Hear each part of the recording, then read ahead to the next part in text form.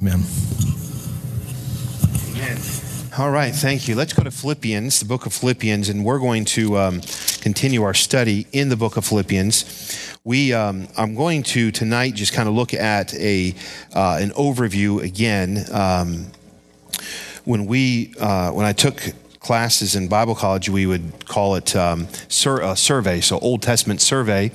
We wouldn't necessarily look at every verse and every chapter. We would study kind of overall what each book was, who wrote it, and what the emphasis behind it, and key verses in it, just to get good understanding, and then kind of go through that way. New Testament survey, same thing, just not every verse by verse. Last Wednesday night, we started in this book, and we did more of a survey, kind of what the background of it was, and who wrote it, and kind of the key verses that were in it, to give us a better understanding as we do dive into it, who's writing it, and what's the meaning behind some of this. Now, we know the Holy Spirit of God inspired each one that wrote Scripture. All Scripture is given by inspiration of God. So I understand the Holy Spirit inspired all this, but Paul, through inspiration of the Holy Spirit, wrote the book of Philippians, and he wrote it to the church at Philippi. And so going through that survey today, I want to kind of do the same thing, just continue to add to that. And then once we get into the new year, we will do a study, a bigger, deeper study into each verse, each chapter, and go through like we have in other books, just go through this book and find out chapter by chapter, verse by verse, what God has for us. In Paul's epistle to this church at Philippi, he commends them for their conduct toward him. And all through this, just a short epistle, but we find where Paul is thankful. He commends them for how he is treated. And we looked at some of that last week. And then also, just in general, their generosity toward him. There were times that Paul was given things or helped by this church, people that, a gentleman that was sent by this church, or gifts by this church, that at times no one else was there to help Paul. And so Paul is writing this kind letter in response to their kindness they've shown toward him. I think I mentioned this last week, but it's interesting, and I believe it deserves to be said again as we look at the book of Philippians. Much of what Paul writes, if we were to look at other Paul's epistles, there's some rebuke, and there's some not negative, but he's dealing with things. The church in the book of Galatians, he says, you're so soon removed from what you once believed, what you were once taught about Scripture, and I'd pluck my eyes out for you. And he says in the Corinthian church, there was fornication taking place and sin. They were saved, but they were still behaving like they were lost, and he addresses those things, and he rebukes them, and he challenges them. And in Thessalonica, the church there, he is telling them about the second coming of Christ, but also they're listening when he taught them while he was present of this, and then they've just kind of stayed back and waiting for Christ to come. And he says, you got to get busy, and you can't just sit back and wait. There's work to do. The gospel has to go forth. And several of the epistles that he writes to the churches, majority of them, they are written with some rebuke or strong language to try to get them to be what they know they're supposed to be. Paul, I think if you studied enough of Paul, you would find that Paul could be very controversial in his approach. He probably didn't hold things back. There was that time that he met Peter face to face when he visited them in Jerusalem, and gives us that impression that he was going to give Peter, he was going to set things straight, and he wasn't afraid to deal with the conflict or what he felt was wrong. And even when Peter stands before, in the study that we're doing through Acts, he stands before kings and leaders, he's not afraid to stand for the truth. He doesn't back down. But when you see Paul's writing to the church at Philippi, he writes with such tenderness. He writes with a different approach as he's now writing from this Roman jail. Paul's older now, and Paul is appreciative of all that this church has done. Tonight, I want to also look at this theme of either joy or rejoicing. You could find that word rejoicing often through this book. And this is important for us to see this as we start this study. Because again, Paul is in jail. Paul is in prison. Paul has spent a lifetime serving the Lord, being stoned, being placed in prison, shipwrecked. I mean, horrible things, as we would see, have happened to Paul. Yet Paul is going to write to this church at Philippi and speak to them about joy and rejoicing. This church at Philippi, look with me, this verse here in chapter 2, verse 15.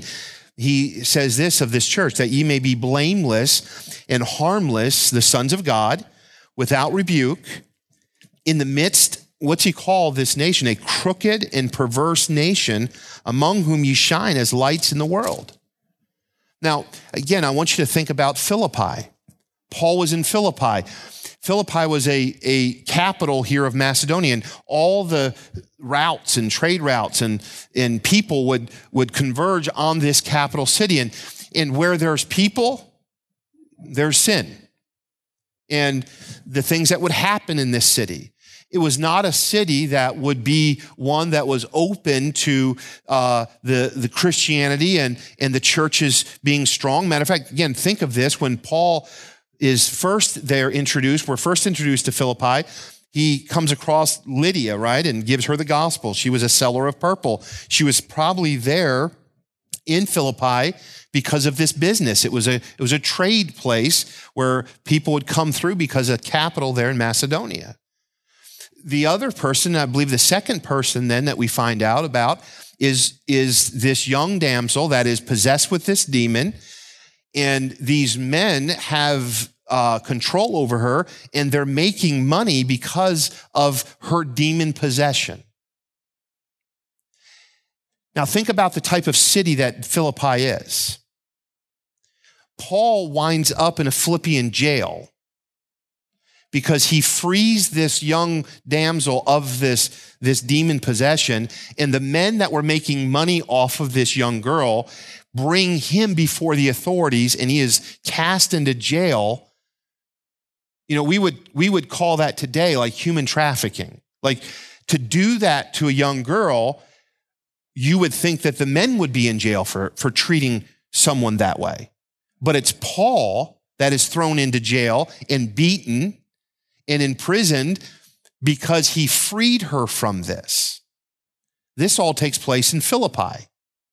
And so Philippi is not some great spiritual holy city. It is a corrupt. It is, as Paul describes it, in the midst of a crooked and perverse nation. And this is their church and Paul's condition in their condition, yet Paul is writing to them about rejoicing in joy. Now, this is important for us to see this because all of us, maybe our circumstances aren't as grave as Paul's circumstance, and maybe we can't describe, although I think in some cases we may be very close, that the land we live in would be crooked and perverse as bad as the Philippi, but through trials and through difficulties and through situations in life and through persecution, Paul is reminding the church to have joy. How many of you ever had a bad day? Most of you. Good. How many of you have had a bad couple days before? How many of you, your bad days have turned into a bad week, a bad month, 2020, a bad year? Yeah, we if we're not careful, we can get our mind on our situation and not the Lord Jesus Christ. And so I want to, with that being said, I want to dive into this. Again, kind of still stay an overview, a survey of this. and then we'll come back in and really dive into this verse by verse, this book. And I want you to think about these thoughts. I'm going to give you 4 things, and then we're going to bring it together. Someone said to me last night or earlier this week, my wife and I were out to dinner, and they said this, Pastor, there's a difference between you and the way you preach and my job. You preach and you kind of build up to the main point.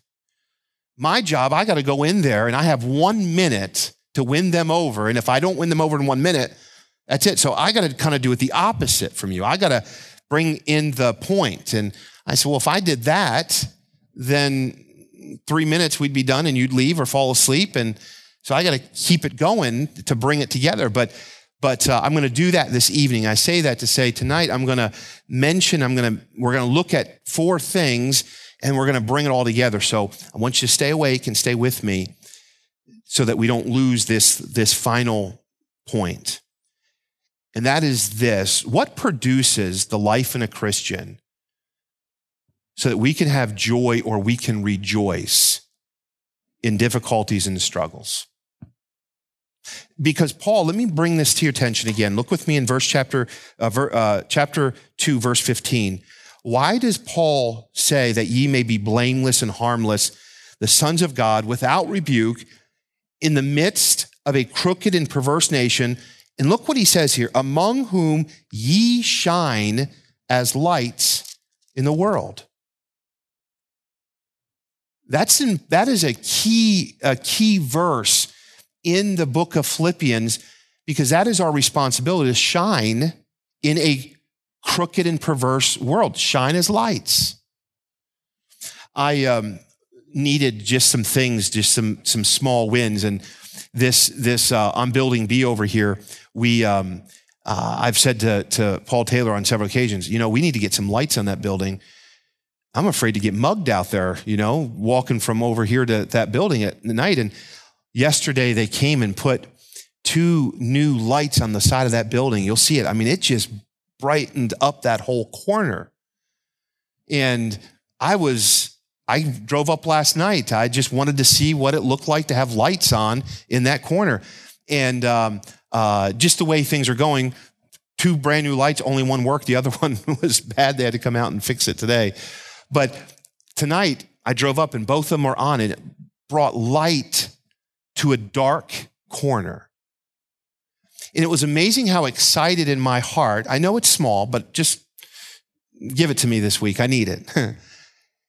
I was excited to see light, because light takes away shadows and light takes away darkness. It's exciting to see light. I don't like to walk into a dark room or a dark area. Light is good. And Paul says this, he's challenging the church at Philippi: in this dark and perverse world, in this crooked world, you've got to be light that shines. And so what is different? What is that light, that difference? And what produces that joy and that rejoicing in the life of a Christian? I won't ask you to raise your hand, but I want you to ask yourself in your heart, do you want to know that? Do you want to be that light? Do you want to produce that joy and that rejoicing so that when someone sees you, they see Christ? Now, I'm going to give you 4 things here, and I want to look at these things. And like I said, I'm going to bring it all down at the end. So stay with me, please. Because Paul commands them. Number 1 is this: Paul commands them or commends them for providing for his wants. This would be a model church. This would be a church that sees a great need and supplies this need. Now, Paul is not the pastor of this church. So Paul stays, and yes, in this church, maybe Lydia is there, and that demon-possessed girl that now is freed from that demon is an active member of that church. The Philippian jailer and his family now are parts of this Philippian church. And Paul, though, is there, and he's made a great impact, and the church was there started, and he was a major part, and they love Paul. But Paul has then moved on, and Paul has moved to Thessalonica after this, and Paul is now in Rome, and Paul's not there anymore, and it's not as easy. Sometimes we need to realize back in those times, it's not as easy to communicate. They didn't have computers and FaceTime and Zoom and the mail system that we have and the conveniences that we have. And so even communicating wasn't as easy as it would be today. And so it would be very easy, out of sight, out of mind. And you know how it is when you don't see someone for a period of time, we are just on what we're dealing with and our problems and our life and our focus, that it's not that we don't care, it's just we don't see them, and so we don't realize and think about their needs. Well, this church was very different. Although Paul wasn't there, wherever Paul went, there was a love and a care for him, and Paul commends them for providing for his wants. Look with me in chapter number 4. In verse number 10, Paul says this, "But I rejoiced in the Lord greatly that now at the last your care of me hath flourished again, wherein you were also careful, but you lacked opportunity." Paul is saying, I rejoice. He used that word. I rejoice because of what you've done for caring for me. In the same chapter, verse number 14, Paul says, "Notwithstanding, ye have well done that ye did communicate with my affliction." Now, not everything is always about money. And sometimes if we're not careful, we think, well, what can I do? How much money can I throw at a need? Not everything is about money. I believe this with the church at Philippi, it wasn't just about material things that they gave Paul. In communication is just the encouragement that comes.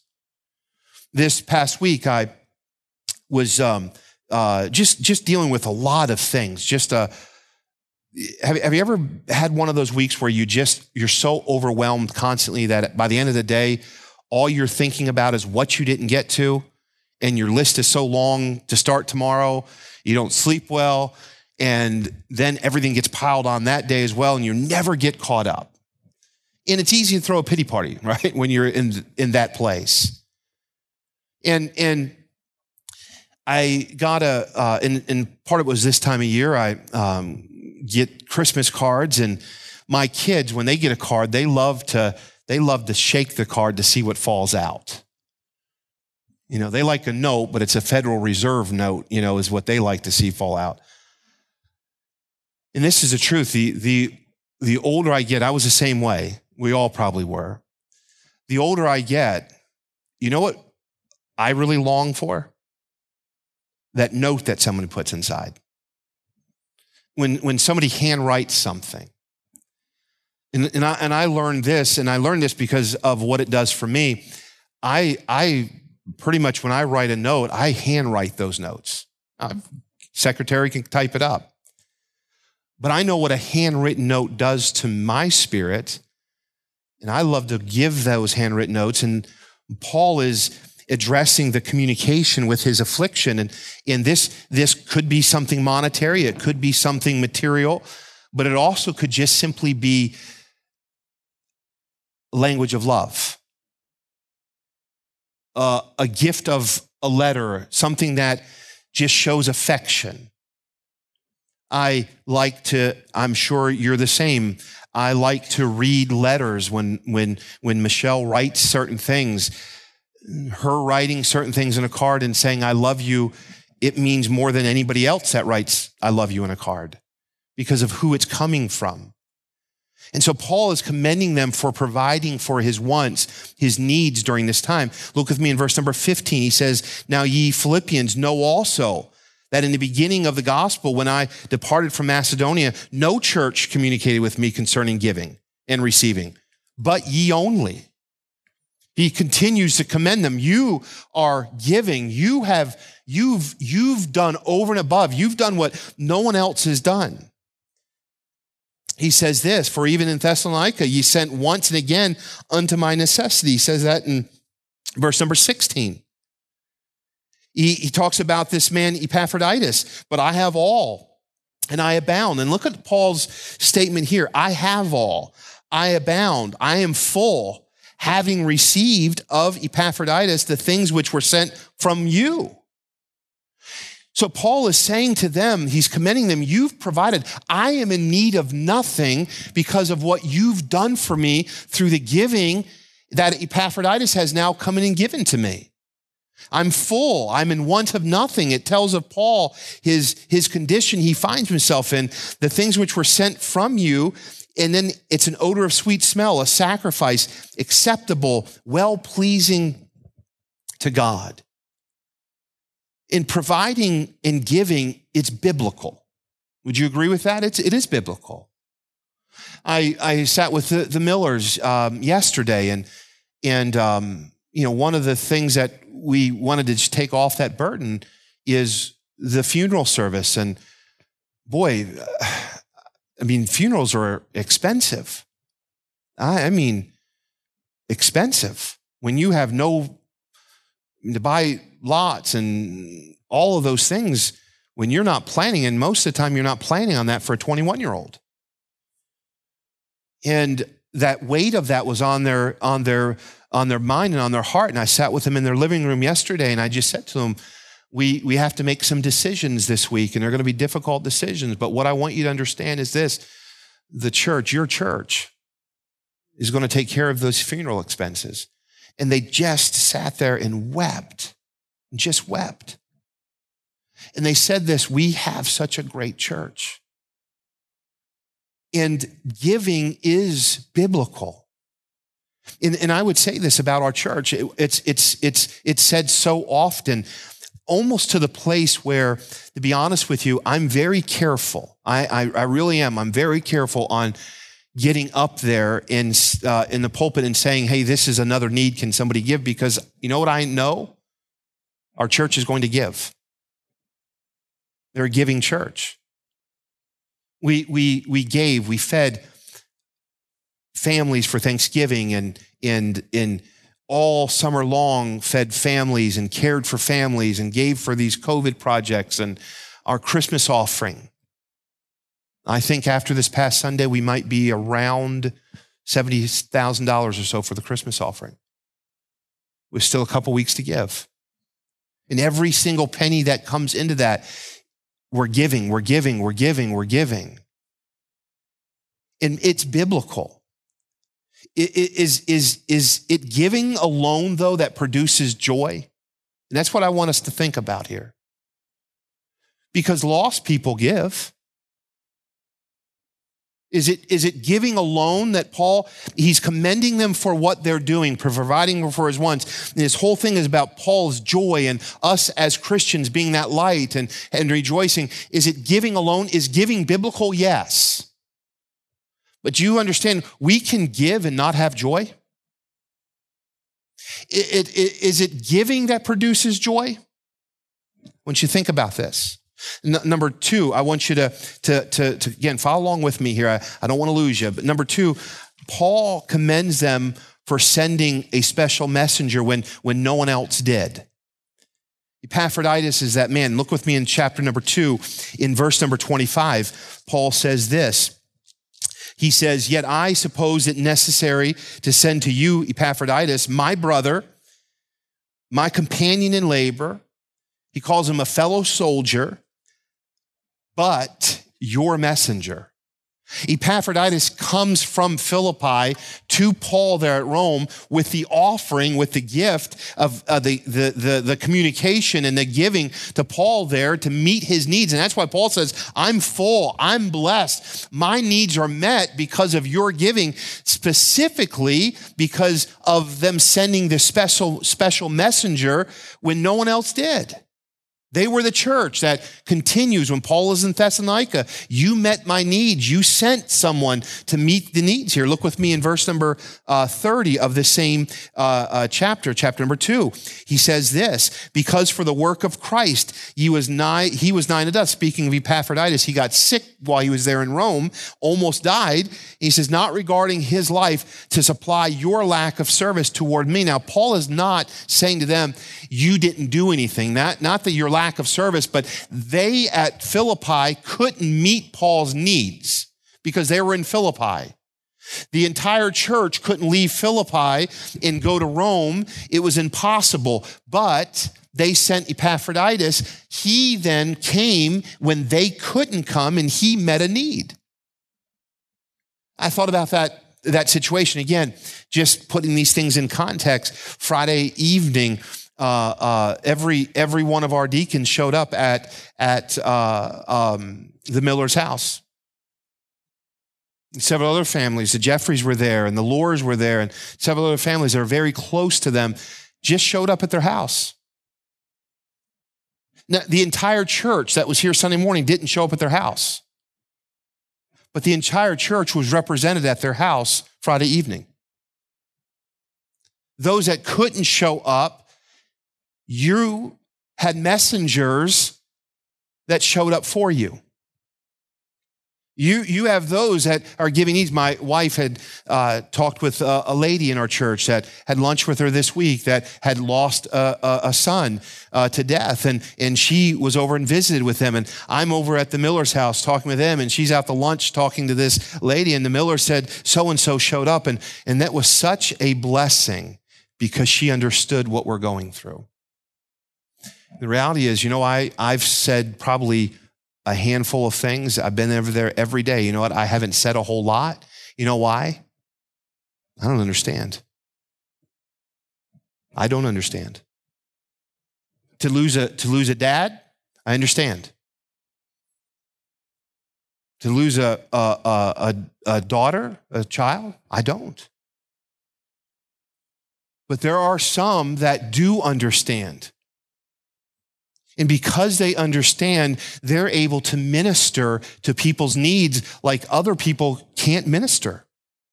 And God uses them. And here's one called Epaphroditus. Not everyone could go, but Epaphroditus could go. And Paul is commending the entire Philippian church here because someone came and sent this special messenger, and he did what no one else could do. You cared enough to send someone when I had a need. He commends him for that. And I would ask you this, does having someone that is willing to reach out, a church that's willing to send or messengers like that, is that what produces joy? Paul thirdly says this. Paul commends them for their sympathy toward him in his trial. And I won't belabor this point, but again, go to chapter number 4 and verse number 10. He says this, but I received in the Lord greatly that now at the last your care of me hath flourished again. Again, in verse number 18, again, we find this man Epaphroditus that they sent him, and I now am full. I have all of my needs. You cared for me in my darkest trial. Now, wouldn't you say that these three things that I've mentioned so far, they're qualities of a great church? And in reality, this is the truth. I'm not just saying this because I pastor this church. I mean this. These are the qualities of this church. I do believe that. I believe that when somebody has a need, we want to rush to that person's needs, and that's a biblical thing. It's necessary. But in doing that, is that what produces joy? Number 4, I want you to look at this with me, this thought. Again, stay with me, please. Don't lose me. Paul commends them for peace and harmony in the church. How many of you would agree peace and harmony is good in the church? Unity. I don't want to go to a place where there's frustration and tension and fighting.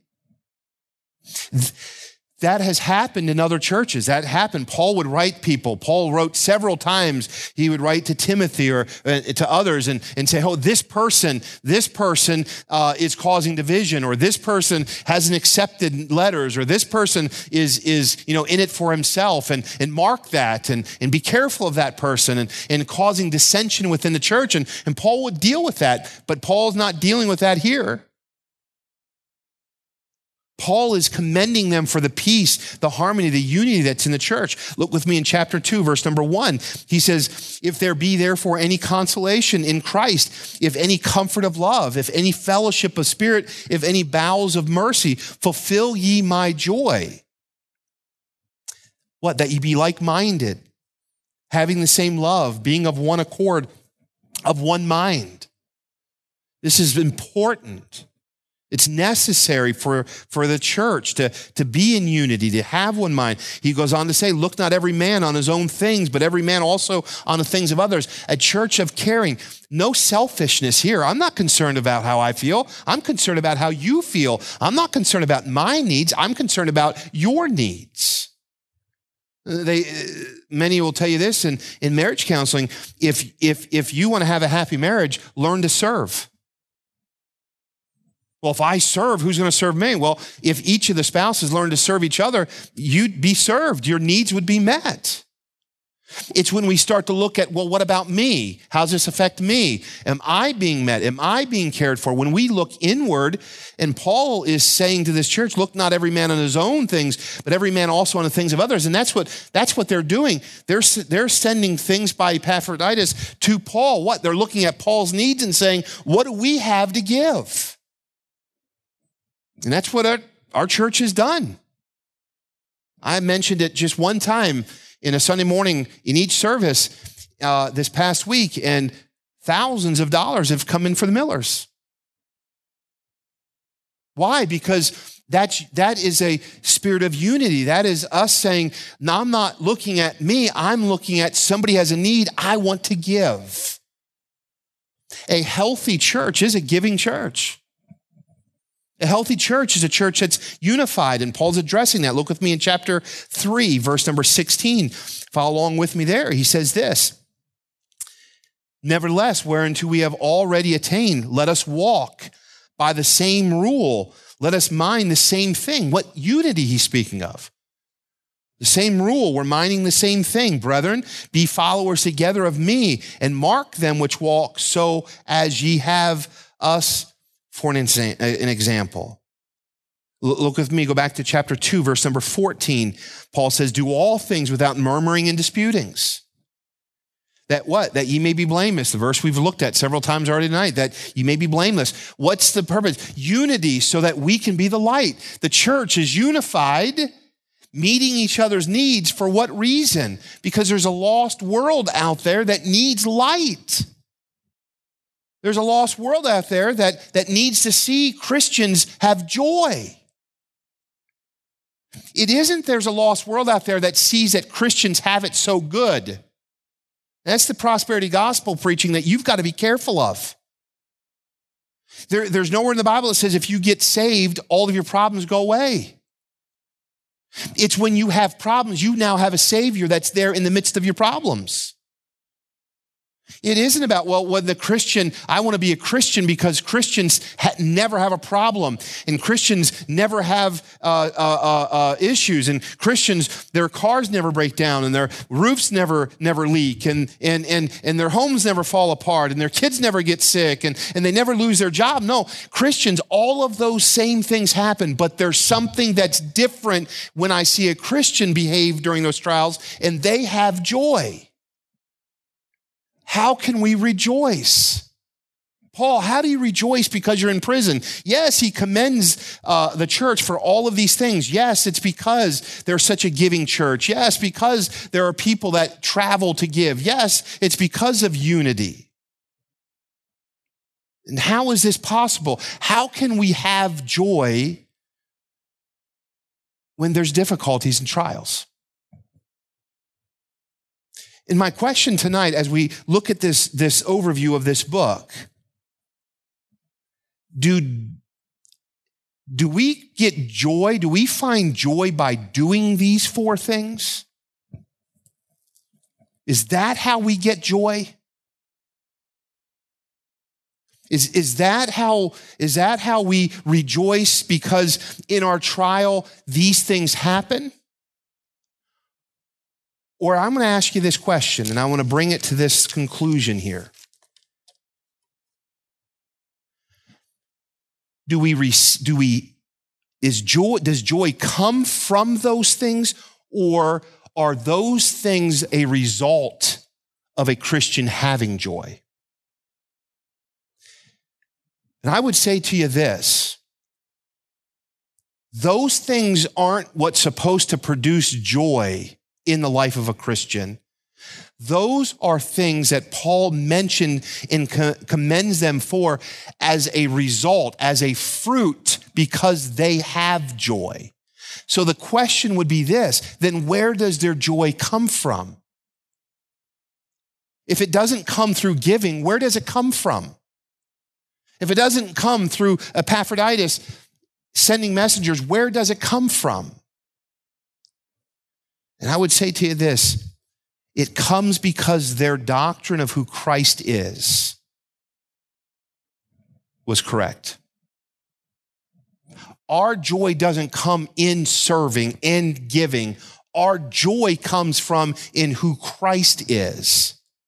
And therefore, because that's correct and we have the proper view, the proper doctrine of Christ and who he is, the fruit of that, or the product of that, is a healthy church, is a giving church, is a church that is in unity.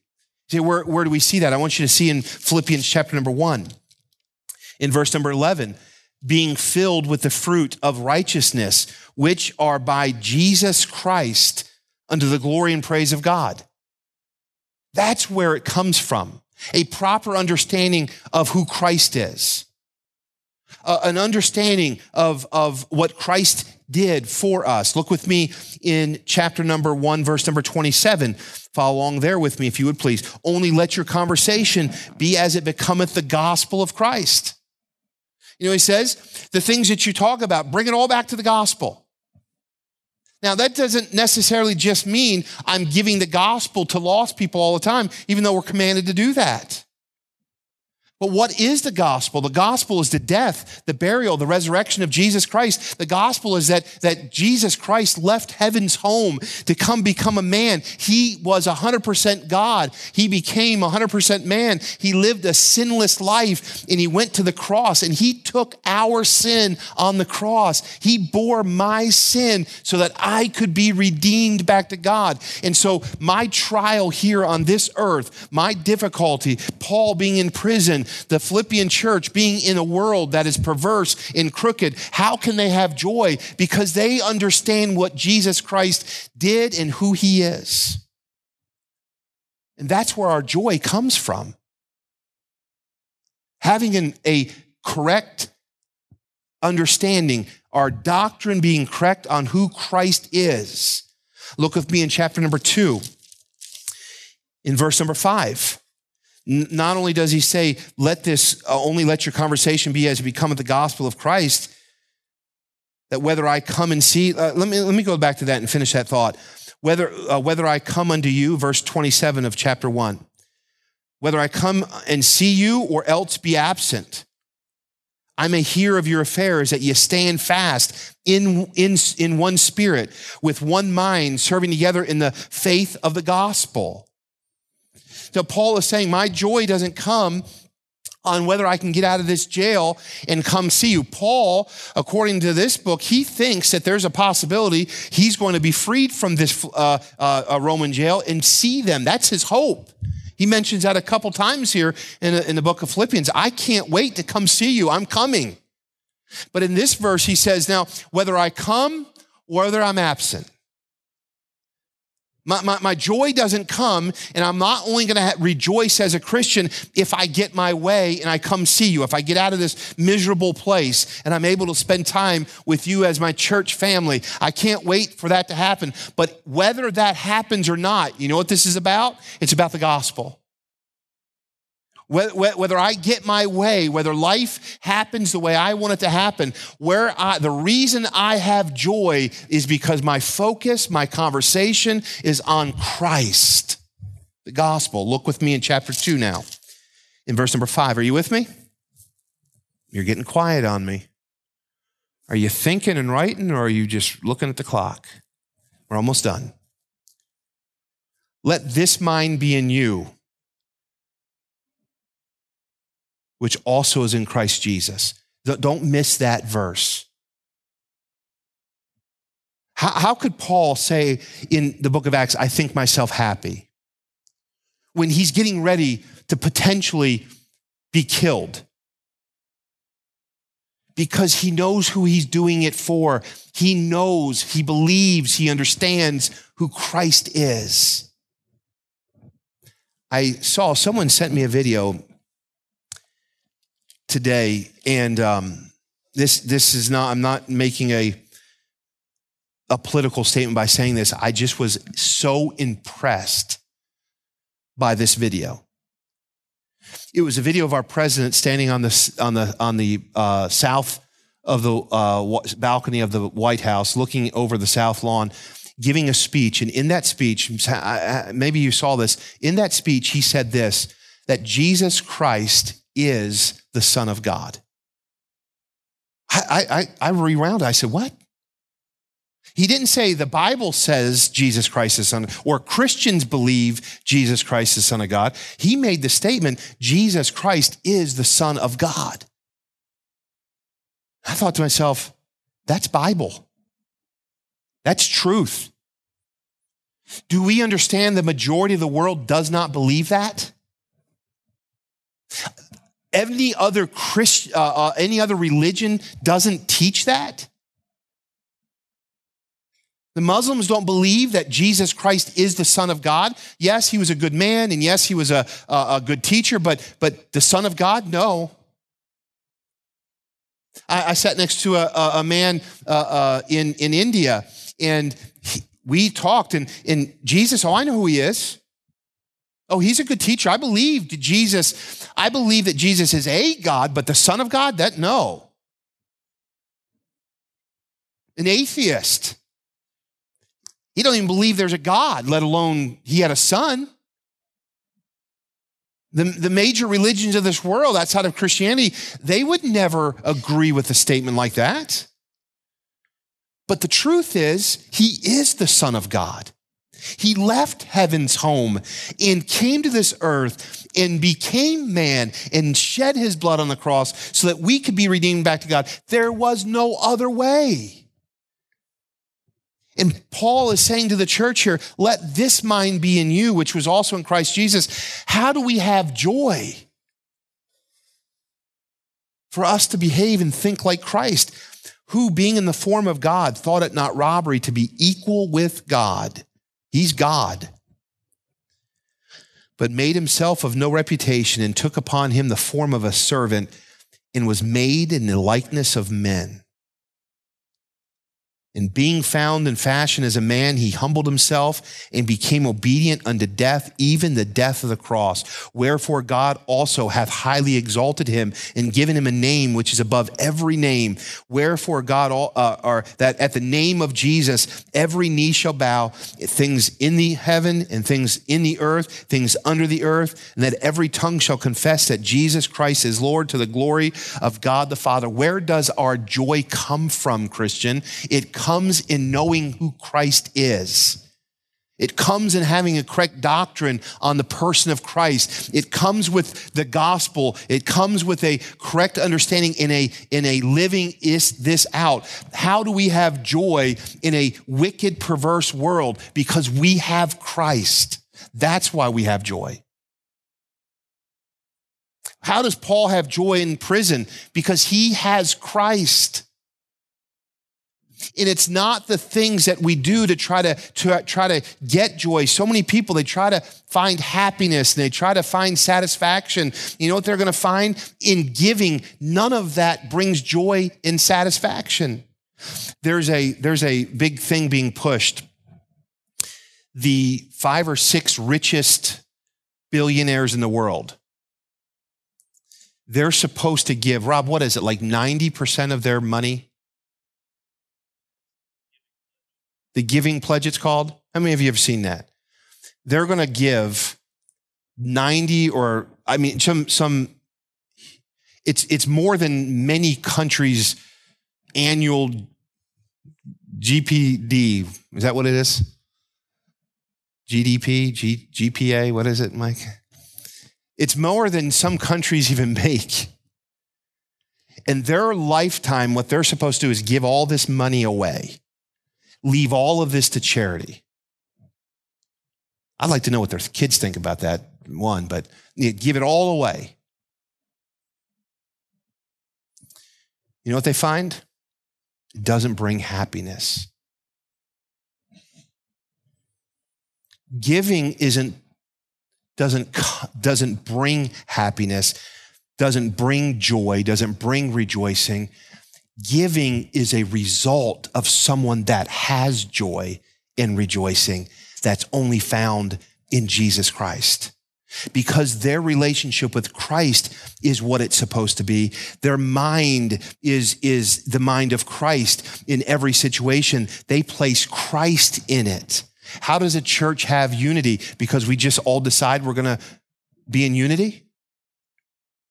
Well, this group of people, let alone put everybody in that comes on a Sunday, there's not much we agree on. But you know what brings unity to a church? Christ. When we agree that he is the Son of God, we believe in the deity of Christ. We believe that he has come and that he shed his blood and he is the only way to salvation. We believe that he was placed in the grave and 3 days later he rose from the dead. When we believe that and we believe the word of God, that's what brings unity to a church, not everyone agreeing on everything. The same exact Sunday, I can get someone to say to me, wow, our song service was beautiful. Matter of fact, it happens. I'll get somebody to text me. The Lord really, I needed that. And then the same exact Sunday, I'll get an anonymous letter on a scale of 1 to 10. We were a 1 today. Oh, shame on you.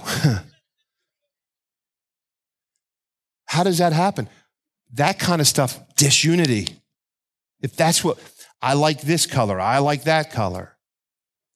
I think the lights ought to be this or this ought. Those things only bring disunity to a church. The only thing that can bring unity to a church is a proper understanding of who Christ is, the doctrine of Christ. That's what brings unity, and that's what brings joy. That's how a bunch of Christians that are human beings can come together and be the light that the world needs. Because we're not coming together and because of our giving, we're known as something, or because we send messengers around the world, we're known for something, or because we care for people in their times of trouble. All of those things are wonderful things, but those aren't the light that is necessary. It's in your trial. How do you have joy? Because I know Jesus. Every one of those 6 families that suffered loss this week. Donna, I guess I haven't asked you about your niece if she was saved or not, but the majority of them, you believe so? Then 6 of those families that lost someone to death this week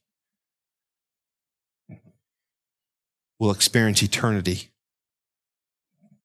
with Christ and with those that they lost. Darwin Kaiser was at their 1 o'clock service today. He'll turn 85 in 2 days. Now, I remember being at an age where 40 seemed old. How many of you would agree 40 is not old? 40, I mean, my wife just turned 40. I kid around and I say, you're just a kid. 50 doesn't seem old. 60 doesn't seem old. 70? Now, 85, 85, you're getting up there. 85, he's 85. And I said this to Darwin today and to the class there at 1 o'clock today. I said this to him. Do you realize 85 is a long time to live on this earth? But the first 10,000 years in heaven, we're still going to be praising Jesus for who he is and what he did for us. 10,000 years. We've just begun. See, when we have a proper understanding of Christ and who he is, we can have joy in the midst of any trial we're experiencing because our mind isn't on the trial. Our mind is on Christ, in who he is, in what he did for us, and what comes out of that is a spirit, the result of giving. Why did Epaphroditus, why would he leave Philippi and go all the way to Rome and almost die in Rome and still want to serve Christ? Because he knew Christ. He had the right doctrine. Serving doesn't give you joy. Serving is a result of having joy. Joy only comes through the person of Jesus Christ. It all starts and it all flows out of a correct doctrine of Christ.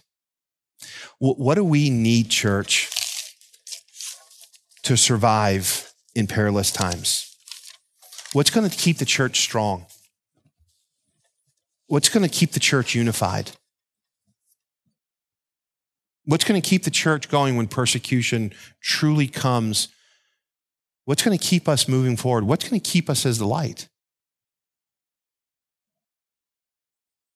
We're going to rally together. We'll muster up enough strength and we'll get this done. Christ and who he is, in what he's done, in applying the gospel to every situation in our life, that is what gives a Christian joy. Amen? Father, help us tonight. Help us to see the true meaning of joy is a true understanding of who Christ is. That you would leave heaven for us. That you would suffer for us. That you would take our sin debt and become sin for us. So that we could be redeemed and reconciled back to you. So that we could be called the sons of God. So that we could be born again. And so, Lord, our church is suffering. Our church is hurting. There's many that we love that are going through trials. And we'll give, and we'll send, and we'll be there in a time of need, and we'll be unified. But Lord, Philippians teaches us none of that's sustainable. And all of that flows out of a right doctrine of who Christ is. And so, Lord, I pray that we keep him as the focus of our church.